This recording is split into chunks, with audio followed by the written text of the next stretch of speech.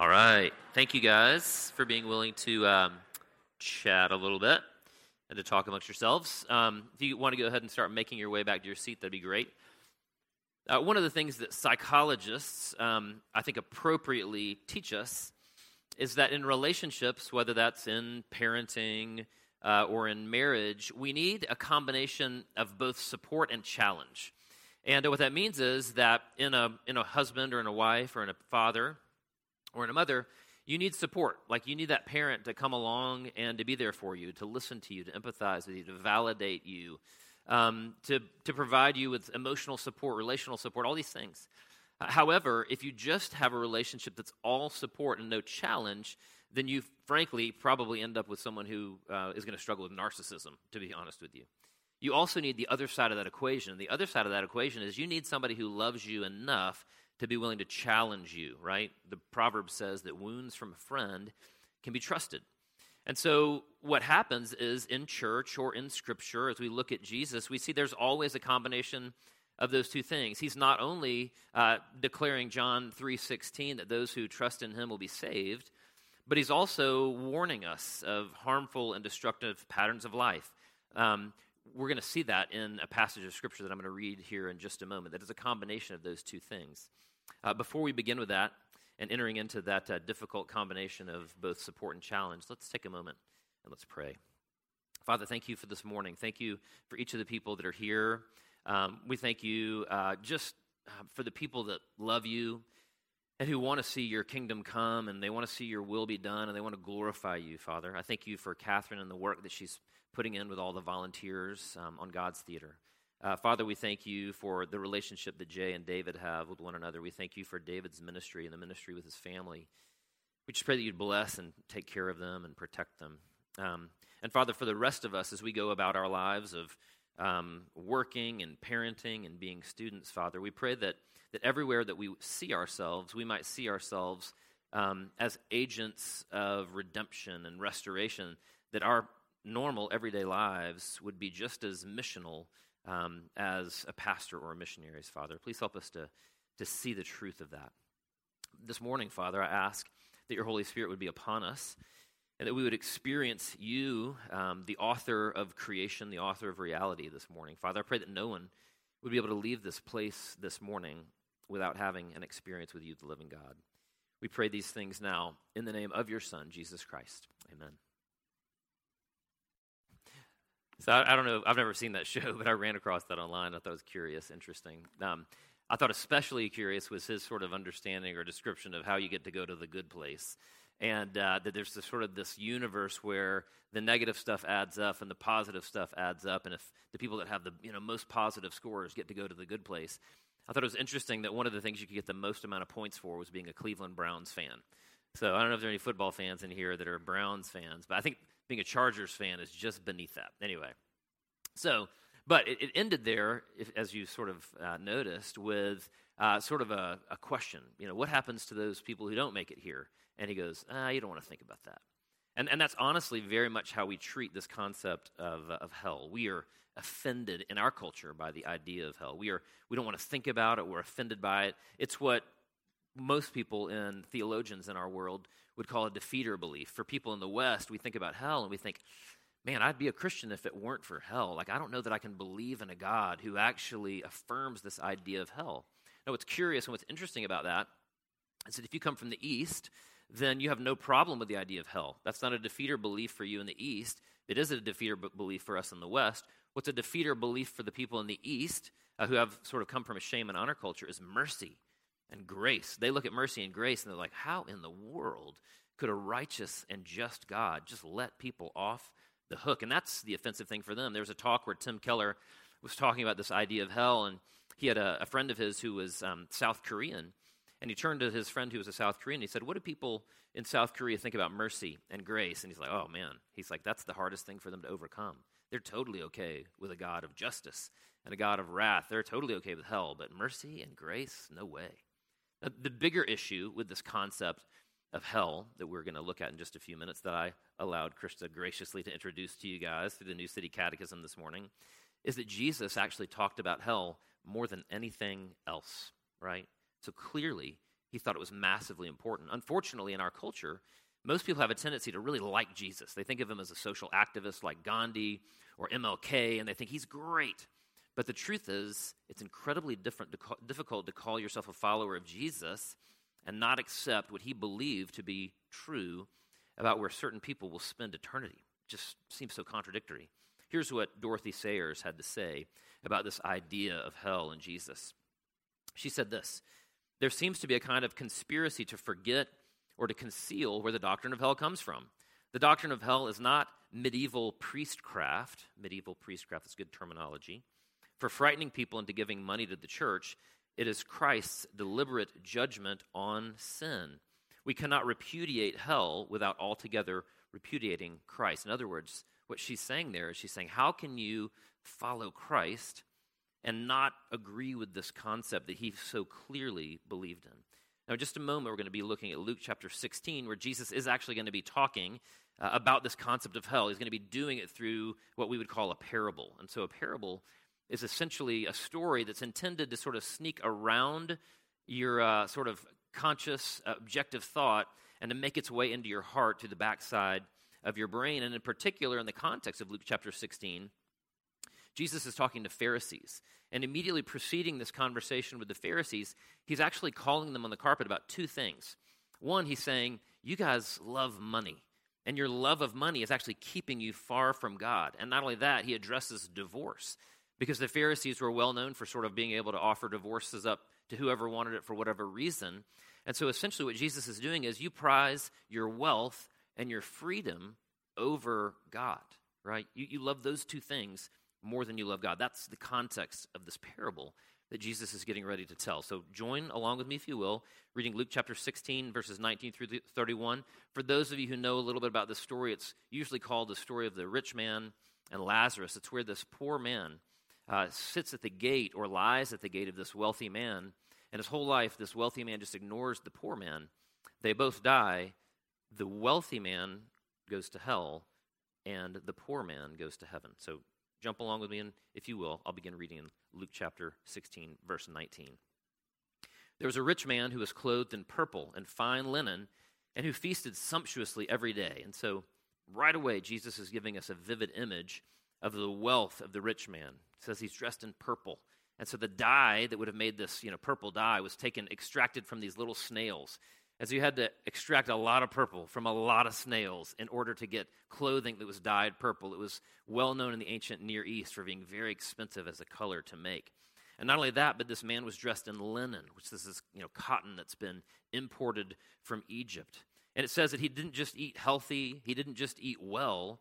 It says that he feasted sumptuously every day. And so the picture here is that this wealthy man lives his life in extreme luxury every day, right? And it's intended to be contrasted with the life of this poor man who every day lies at the entrance to his gated home. Verse 20. And at his gate was laid a poor man named Lazarus, covered with sores, who desired or yearned to be fed with what fell from the rich man's table. Moreover, even the dogs came and licked his sores. Now, Jesus is really painting a contrast here. And so you've got this wealthy man who's seen as just sort of extreme wealth. But here you have a description of this man's poverty. So the word poor here means to crouch or to cringe. It's sort of the image of a beaten street dog, right? That's the literal interpretation of he's this fearful beggar. He crouches, he cringes at the gate of this wealthy man. And not only that, but it says that he was laid at this gate. Now that word laid is actually taken from the Greek word balo, which actually means to be thrown out or to be dumped, like a chamber pot, to be sort of thrown away. And so this man was unceremoniously dumped every day at the gate of this wealthy man. The fact that he lay at the gate was a sign that he was crippled as well. He was also covered with sores. He was covered with ulcers. He yearned. He longed to eat the crumbs, the scraps which fell from the rich man's table. And the only creatures that paid him any attention were these street dogs who came and licked his sores. This poor man was destitute. He was crippled, and he was neglected by everyone, even and especially the wealthy man. Verse 22. The poor man died and was carried by the angels to Abraham's side. The rich man also died and was buried. And in Hades, being in torment, he lifted up his eyes and saw Abraham far off and Lazarus at his side. So the Pharisees, to whom Jesus was primarily talking here, these religious people of the day, would have been absolutely okay with everything up until this point, right? They believed that if you were a good Jew and were appropriately religious, that you'd be rewarded with material blessing, right? It was a sign that you were being blessed. They were the original health and wealth gospel preachers. On the other hand, they believed that poverty and a life that sort of seemed like it was cursed was the result of sin and of God removing his blessing from an individual. So this part of the story would have actually begun to shock the Pharisees. They would have been sort of dealing with some cognitive dissonance in their minds. The poor man is in heaven and the rich man is in hell? What in the world, right? But again, that's the point of a parable, is to sneak into the back door of your brain. Verse 24. And he called out, that is the rich man, Father Abraham, have mercy on me and send Lazarus to dip the end of his finger in water and cool my tongue, for I am in anguish in this flame. And so again, notice the irony of this story that Jesus tells, and the story and the irony here in particular. In life, the poor man begged for mercy in life and received none. In death, the rich man begs for mercy and receives none. And just a reminder that this is a parable. It's an earthly story intended to teach a spiritual reality. And so in parables, not every sort of facet of the earthly reality matches up with a facet or a tenet of the spiritual reality. For example, here, Jesus really is speaking symbolically or metaphorically. We know from elsewhere in Scripture that to be absent from the body is to be present with the Lord. In other words, that until the resurrection, heaven is ultimately a disembodied state, as is this destination of hell. And so things like physical thirst, water, and even the poor man's finger, they're actually all symbolic. It doesn't mean that the suffering of hell isn't real. It's just that what's being spoken of here is metaphor. It is symbolism, but it definitely demonstrates agony. Verse 25. But Abraham said, Child, remember that you in your lifetime received good things, and Lazarus in like manner bad things. But now he is comforted here, and you're in anguish. And besides all this, between us and you, a great chasm has been fixed, in order that those who would pass from here to you may not be able, and none may cross from there to us. And so one of the most terrifying things of this passage or this narrative is ultimately this idea of suffering, right? That makes sense. But it's also permanence. It's that this great chasm is fixed. It feels very final, right? It feels very much like the end. It's described as impassable, so that no one can pass from one side to the other. So it's terrifying that hell involves anguish, but maybe what's even more terrifying is the complete absence of hope that's being described here. T.S. Eliot, no particular strong Christian in his own right, said about hell, he says, what is hell? Hell is oneself. It's alone. The other figures in it are merely projections. There's nothing to escape from and nothing to escape to. One is always alone. It's this feeling, this picture of the absence of hope, hopelessness. Verse 27. And he said, Then I beg you, Father, to send him, that is Lazarus, so he's still looking at Lazarus as if he's a servant, send him to my father's house, for I have 5 brothers, so that he may warn them, lest they also come into this place of torment. But Abraham said, They have Moses and the prophets, let them hear them. And he said, No, Father Abraham, but if someone goes to them from the dead, they will repent. He said to him, If they do not hear Moses and the prophets, neither will they be convinced if someone should rise from the dead. So when the rich man comes to grips with the fact that his fate is sealed, he turns his thoughts towards his family, and he begs Abraham to send Lazarus to his family home to warn them about hell. And Abraham responds by saying, They have Moses and the prophets, let them hear them. The rich man responds essentially by saying, That's not going to do it, right? That's not enough. And so hidden in his rebuttal to Abraham is actually an indictment or an attempted indictment upon God, blaming God for insufficient data. If only we had more, we would have known, we would have made a different choice. And don't miss the irony of verse 31. Neither will they be convinced if someone should rise from the dead. Of course, Jesus was absolutely right. Jesus rose from the dead, and still the Pharisees didn't believe in him. And Jesus had already raised Lazarus from the dead. We read that in John chapter 12. John chapter 12, in fact, tells how the Pharisees responded to Lazarus after he had risen from the dead. We're told that it says this. It says, so the chief priests made plans to kill Lazarus as well. In other words, we're not ready to follow Jesus because Jesus raised Lazarus from the dead. In fact, we killed Jesus. We're going to have to kill Lazarus too. That's how they responded to someone who rose from the dead. It's a heavy passage, right? If you're not feeling uncomfortable, you probably should be. If you're not feeling uncomfortable, it's because you're on your phone looking at something else, right? This is heavy. What do we see Jesus teaching in this parable? The truth is I could probably focus on 6, 7, 8 different things. I'm going to focus on 3 things. First is this. This life comes to an end for all of us. This life, for you and for me, comes to an end for each and every one of us. Look at verse 22. The time came when the beggar died and the angels carried him to Abraham's side. The rich man also died and was buried. We all die. 100% of us are going to die. We're going to pass away.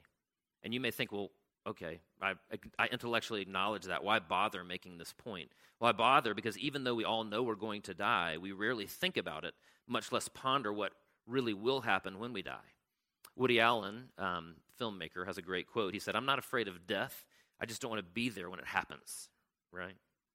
Frank Brock, who was the president of Covenant College when I was there and has also served as a mentor for me, worked for the Covenant College Foundation. And one of the things he would do is he would go meet with people in the wealthiest 1%. And he would go meet with them and talk about estate planning because essentially what he would do is he'd say, hey, look, when you die, either a huge percentage of your income called the death tax is going to go to the government, in which case you have no control over where it goes, or if you choose, you can actually set up a trust and will that same 40% to a nonprofit of your choosing. So it could be Covenant College, but it could also be MTW. It could be any other number of different organizations.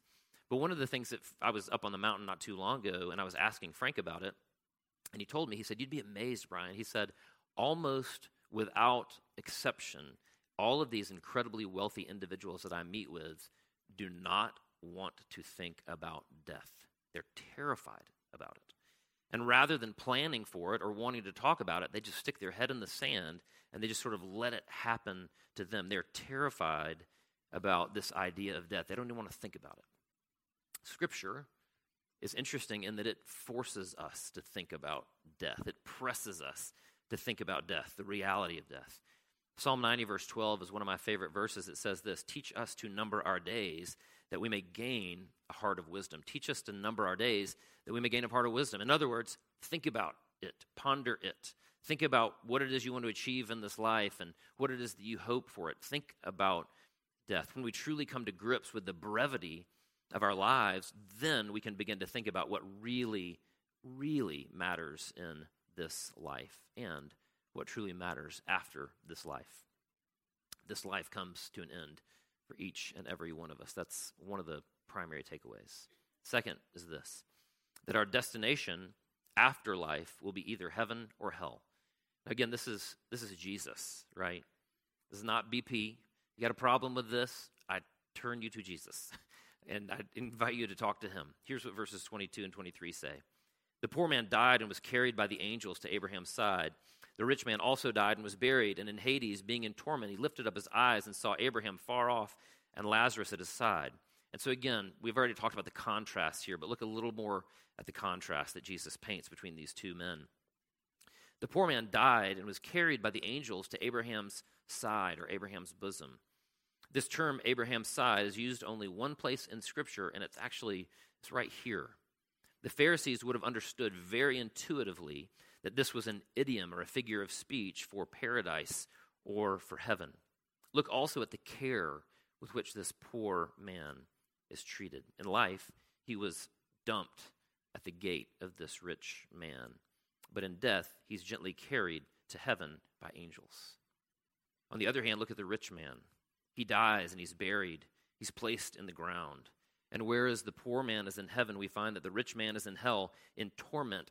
Literally in the Greek, it's in torments in plural, separated from those in paradise and fully conscious of his status of suffering and separation.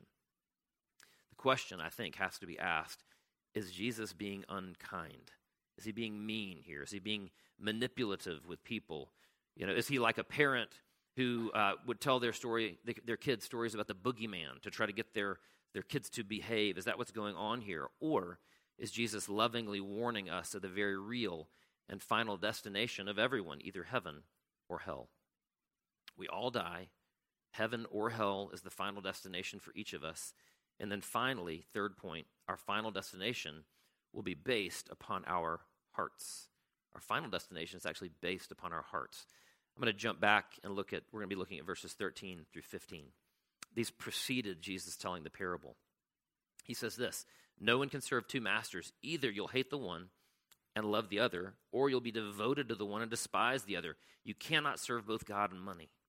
The Pharisees who loved money heard all this and were sneering at Jesus. He said to them, "You're the ones who justify yourselves in the eyes of others, but God knows your hearts.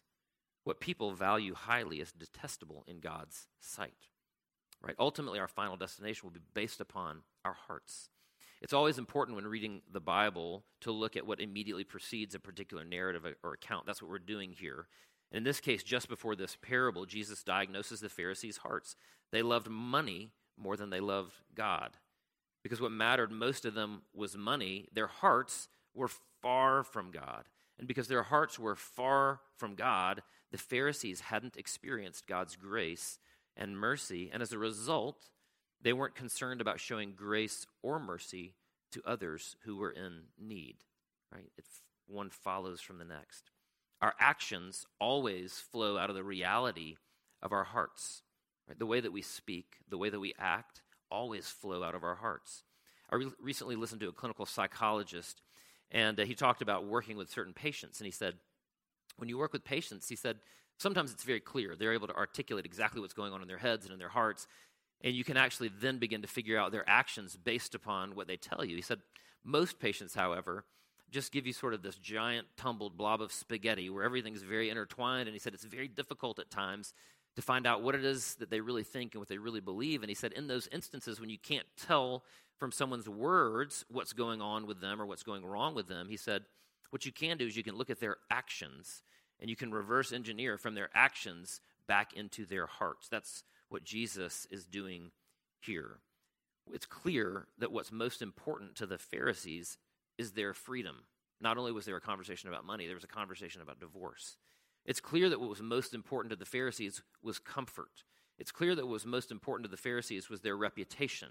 It's clear that what was most important to the Pharisees was their wealth. They choose each of those things over loving God and their fellow man, and as a result, God gives them the desires of their hearts, even though he knows exactly where that will end, right? In The Problem of Pain, C.S. Lewis addresses this pretty artfully, I think. C.S. Lewis spoke to those who would argue against the doctrine of hell. He says this, in the long run, the answer to all those who object to the doctrine of hell is itself a question. What are you asking God to do? To wipe out their past sins and at all costs give them a fresh start, smoothing every difficulty and offering every miraculous help? But he has done so on Calvary. To forgive them, they will not be forgiven. To leave them alone, alas, I'm afraid that is exactly what he does. He adds on to this statement an oft-quoted quote where he says this, the damned are in one sense successful, rebels to the end. The doors of hell are locked on the inside. They enjoy forever the horrible freedom that they've demanded and are therefore self-enslaved. Interesting concept of hell. Tim Keller affirms this similar concept of hell in The Reason for God when he says, it's a travesty to picture God casting people into a pit who are crying, I'm sorry, let me out. The people would rather have their freedom as they define it than salvation. Their delusion is that if they glorify God, that they would somehow lose power and freedom. But in a supreme and tragic irony, their choice has ruined their own potential for greatness. Hell is, as Lewis says, the greatest monument to human freedom. As Romans 1:24 says, God gave them up to their desires. All God does in the end with people is give them what they want most, including freedom from himself. What could be more fair than that, Lewis writes. There are only two kinds of people, those who say, thy will be done to God, or those to whom God in the end says, thy will be done. All that are in hell choose it. Now, this is not even scratching the surface of this topic. There are long books that have been written on this. There are segments of books that have been written on this very passage. And so I think right now we have to just ask the question, what can we take away from this narrative, from this story? I think the first thing that I would ask you to take away from this narrative, this parable, is I would ask you to feel the weight of God's holiness and to feel the weight of our sin. Some of you know that last summer I got the chance to spend about 3 months doing a sabbatical. And in that sabbatical, I read a ton and listened to podcasts and was able just to sort of think long thoughts in a way that I haven't gotten the chance to do in a long time. And one of my thoughts that I came out of the sabbatical with was this idea that if hell is real, and if Jesus had to die for our sins, then God is much holier than we realize. Right? If hell is real, if Jesus had to die for our sins, then God is much holier than we realize, and our sin is much more serious than we realize. Just let the weight of that sink in for a moment, right? Let's get Jesus off the felt board. Let's get Jesus out of the children's Bible and think for a moment of the gravity of the holiness of God. Think for a moment about the gravity and the self-destruction and other destructive nature of your sin upon God's world and God's people, whom he loves, right? My guess is that until we grasp the weight of God's holiness and the cancerous effect of sin on those that he created and loves, then hell will simply seem like a puzzling overreaction rather than the action of a loving father protecting his children from harm. Feel the weight of God's holiness and our sin. Secondly, I would invite you to see God's grace in this passage. Now, that may seem ironic. It'd be easy to see this parable as mean and manipulative. However, if hell is real, then it would have been unloving, massively unloving, for Jesus not to warn the Pharisees. But that's exactly what he's doing, right? Can you imagine the valid indignation of the American people if the tobacco companies had intentionally hidden the cancer-causing effects of smoking, right? They'd be justifiably outraged. And then in this passage, we see Jesus actually speaking to the Pharisees, warning them so that they might actually turn their hearts toward him, see God's grace. And finally, I think the thing to take away from this is to turn to Jesus. The irony of this narrative is that the Pharisees are standing before the Savior and they're pushing him away. They're sneering at him, we're told. They would rather have the comfort and security of money than a life-changing encounter with the Prince of Peace. They would rather have the affirmation of their fellow men than the applause of heaven. They would rather have power and control than to be friends and to be friended by the King of Kings. And we are no different than they are. At least I'm not. This parable is not just intended to jar us into an awareness of the reality of hell, although it surely is that. It's intended to awaken in us an awareness of the reality of our hearts and our need for Jesus, our Savior. Peter and John, when they were arrested after Jesus died, were standing before the Jewish Supreme Court, and they said this: "There is salvation in no one else, for there is no other name under heaven given among men by which we must be saved." We must turn to Jesus. Let's take one moment. Let's pray.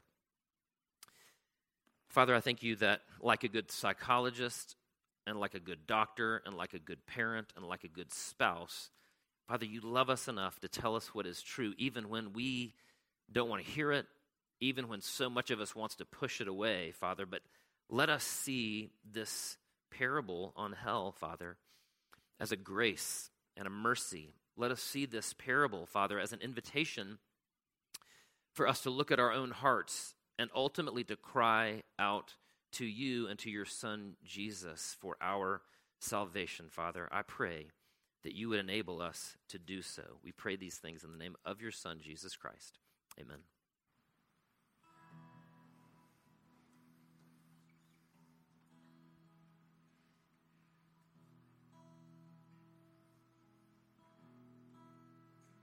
Amen.